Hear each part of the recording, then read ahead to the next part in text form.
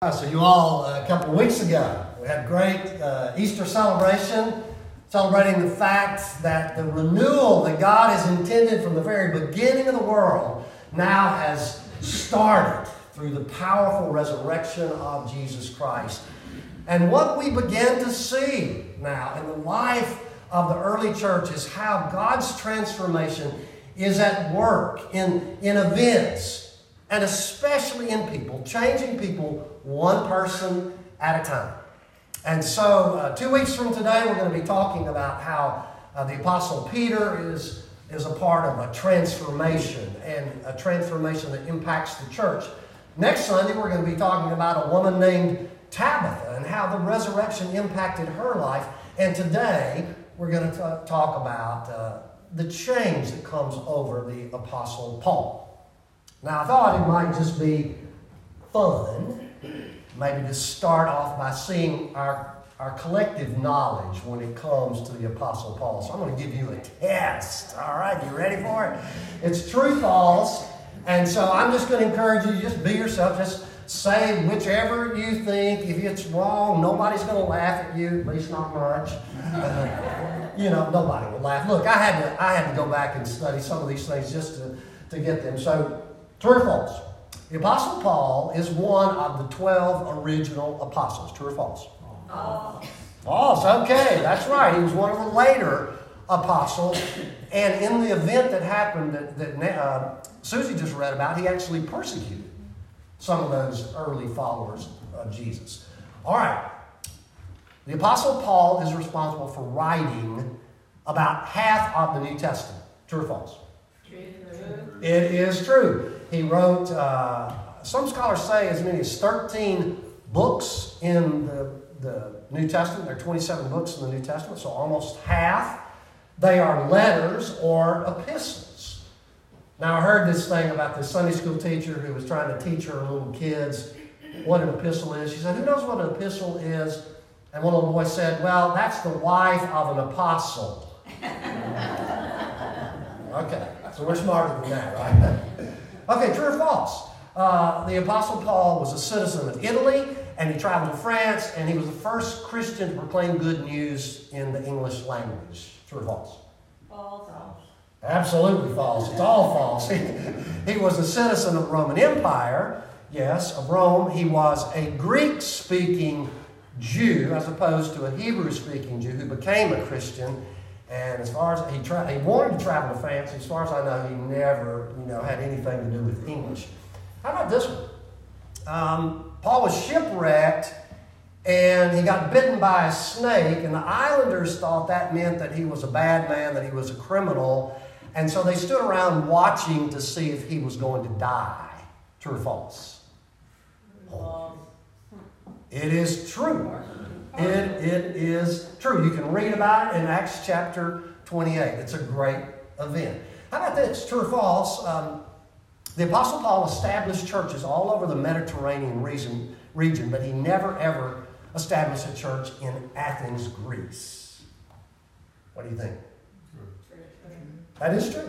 It's absolutely true. I guess the Athenians were too busy eating olives, drinking wine, and posing for nude statues.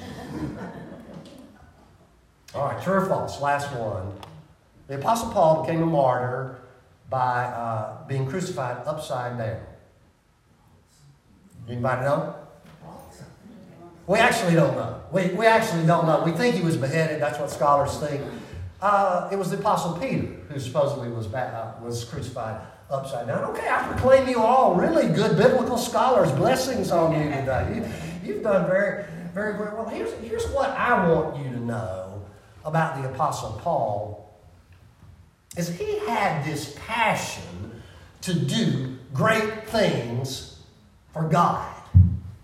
And Paul had the background, and he had the drive to order, in some ways, to accomplish that. Phil read about it in the passage that he read, where he sort of lists all this bragging material about his life. He says, "I was circumcised on the 8th day of the people of Israel." I mean, that just means he has a good pedigree.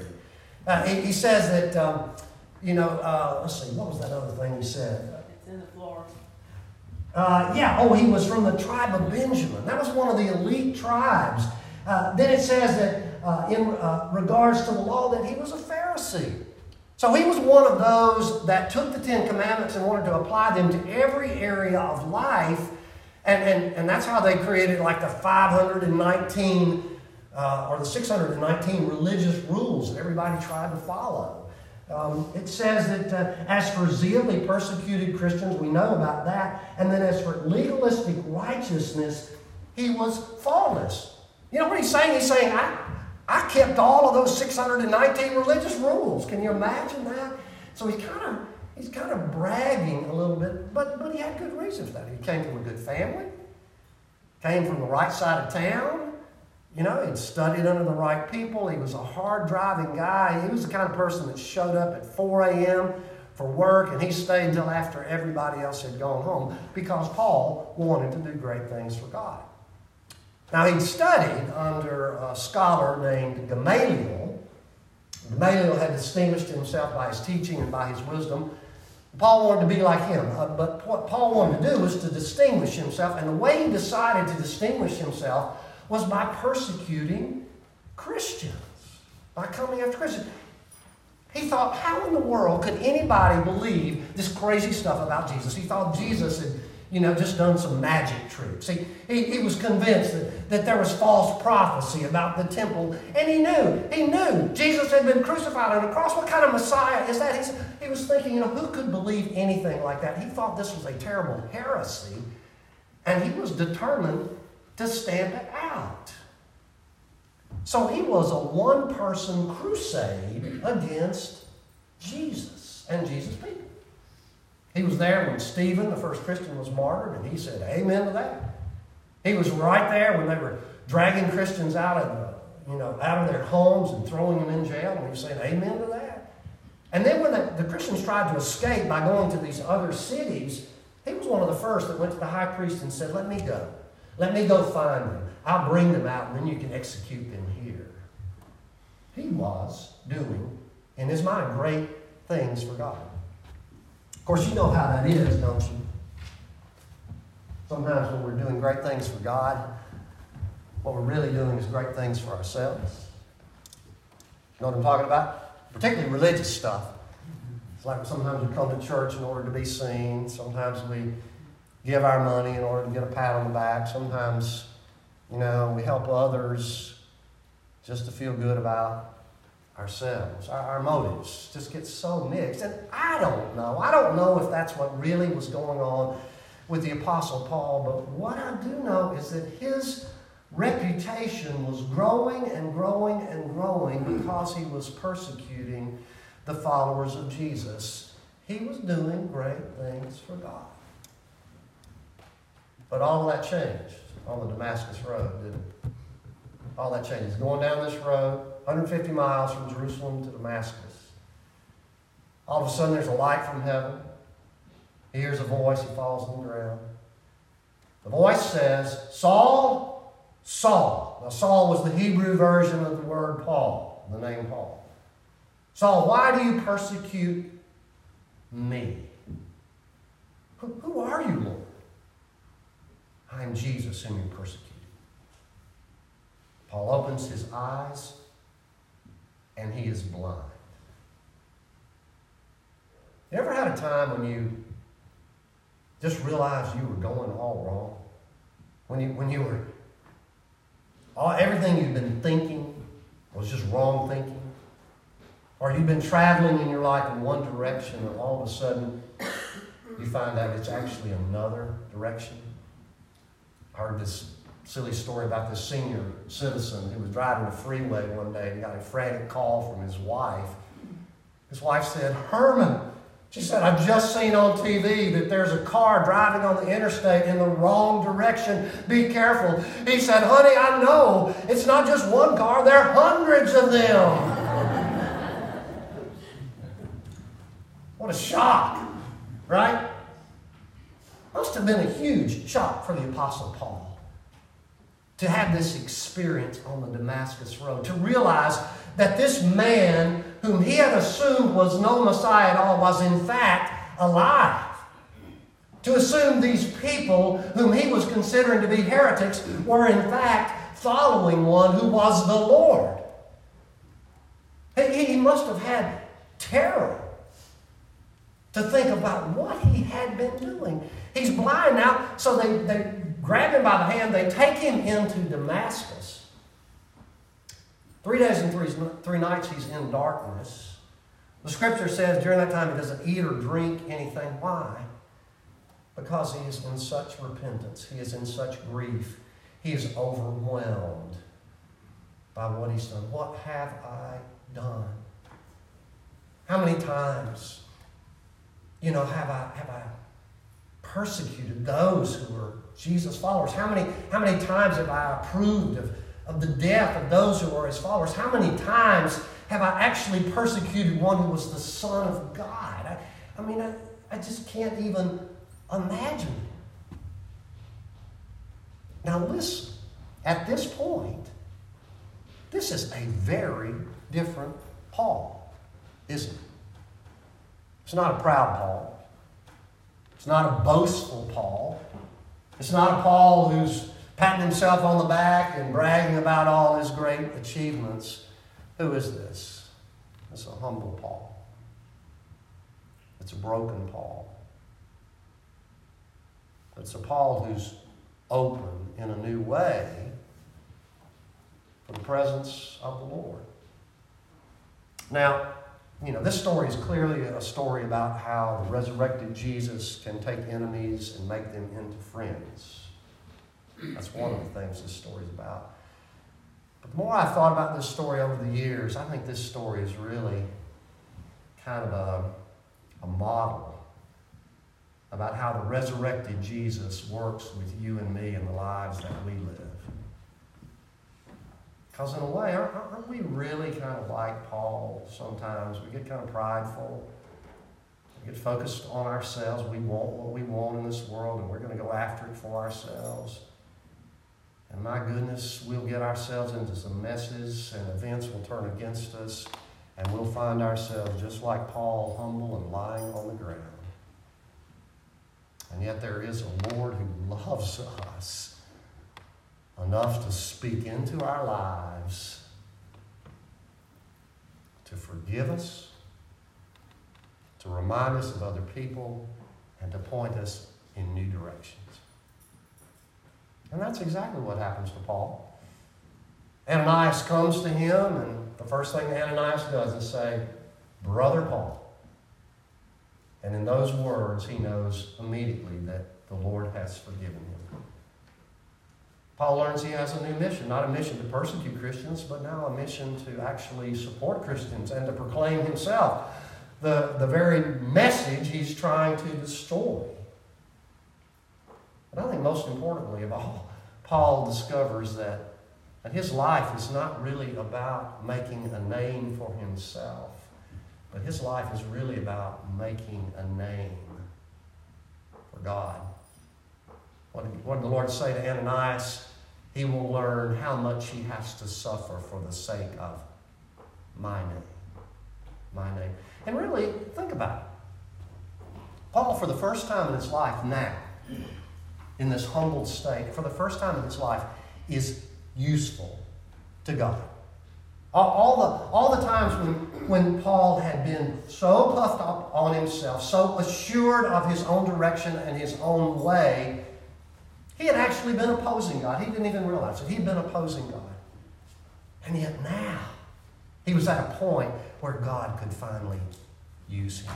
So this is a story, I think, certainly about turning an enemy into a friend. But listen, it is also a story for you and me. Because aren't we like that? Don't we sometimes, live out our own self-centeredness in church, in our families, in our work, in our community, trying to get our own way at all costs, running over people? We get ourselves into all kinds of messes, and we find ourselves humble. That's when the Lord comes to us, and the Lord, in His graciousness, forgives us and points us in new directions and gives us the opportunity to live in new ways for Him. So I am like the poster child, you all, for God's humility experiment. I just seem to spend my life down on the ground asking forgiveness and needing God's help. And this has been with me for a really long time. It's a pattern in my life. It goes back to early days. And I remember back when I was a student pastor in a church in Miami. You all know a little bit about this church because I was there as an intern for a whole year, and I had a whole year of humbling. But you know about this church because this is that church that I told you about that had the split chancel and had a really high pulpit. And so I was, up in that pulpit way. I mean, it's like several steps going up. And, trying to preach as a student, trying to figure this out and reading my manuscript word for word. And I made this grand motion because, I can't stand still. I'm moving around. So I sweep my arm right across the pulpit like that, and the fold of my robe caught the manuscript, and on the pages of the manuscript just came right off the pulpit and floated all the way down. 300 feet is what I like to say, all the way down. And I had to go down and pick it up in order to know what to say. Humbling moment. So was the moment that we had new folks come to the church the first Sunday. I introduced myself, met them, they told me their names, liked what we did. They came back the next Sunday, couldn't quite remember, so I asked them to tell me their names again. They came back a third Sunday. I couldn't remember their names. I asked them for their names again. Fourth Sunday, the guy comes in, and he comes right up to me, and he says, Tom, he says, if you don't know my name today, we're going elsewhere. Humbling moment. As was the moment when we had a lady in our church who had cancer and was going to need daily cancer treatments. And she was going to need the help of her church family because her husband had to keep working and couldn't take time off to help. And so the pastor was on a sabbatical at this point, and I'm kind of, trying to manage things. And I think, well, I am all that. I can do this. I know what to do. And I can organize it. And so, man, I did. I organized that baby. I had people come at 7 a.m. on the dot to pick her up, to take her to the hospital, and come pick her up at 2 o'clock in the afternoon. I had people bring lunch in. I had people organized to bring supper in. I even had people organized to just drop by for a visit. And I probably even told them what to say. I had over-organized this thing. And I'm telling the staff about this because there's several members of the staff. And there is this old guy on the staff. He's an associate pastor. He was the Ancient of Days. I think he was like, 45. Something like that. He looked at me, young whippersnapper, and he said, Tom, he said, Mary is not a project to be administered. She is a person to be loved. Ooh. But the graciousness of this year for me, by God's kindness, is it helped me be a little bit better pastor. And I'm still learning. But it helped me be a more effective follower of Jesus. So you have those times in your life. We're all on the road to Damascus. We're all like the Apostle Paul. We're all living out of ourselves, for ourselves, for our own way, for what we want. We're all doing kind of our own thing, trying to get that glory. God's not going to let us get away with that, thankfully. The risen Lord Jesus will confront us and invite us to see the truth about Jesus and to see the truth about ourselves and how much we need God in our lives and how much we need God's help in our lives.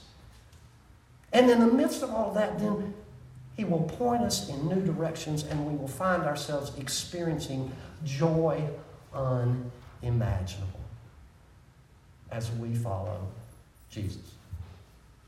So here's my question for you. Right now, in your life, what sort of circumstances, what sort of events going on where you're struggling a bit, where you're feeling some pain, where you're feeling a challenge, where you're feeling some difficulty? Let me ask the question. Could it be that God is inviting you to be humbled in the midst of that?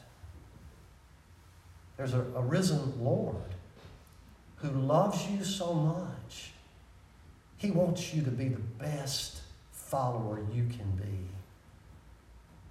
And humbling is a part of that. In the name of the Father, in the name of the Son, and the Spirit. Amen.